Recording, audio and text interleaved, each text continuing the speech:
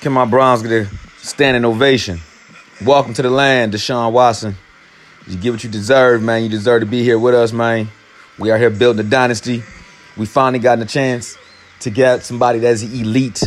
We have never had an elite quarterback. And we done had some good ones, but we ain't never had nothing elite. And it took the change of the black man to show up, and we are really blessed to have it.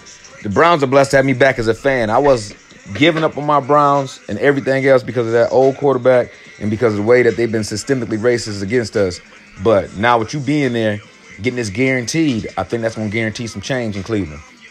And shout out our core people, Nick Chubb, and Myles Garrett, Kareem Hunson, Denzel Wards, and hopefully we sign him. But, yeah, we in here, man. We in this bitch for real. Here we go, Brownies. Here we go. Woo, woo.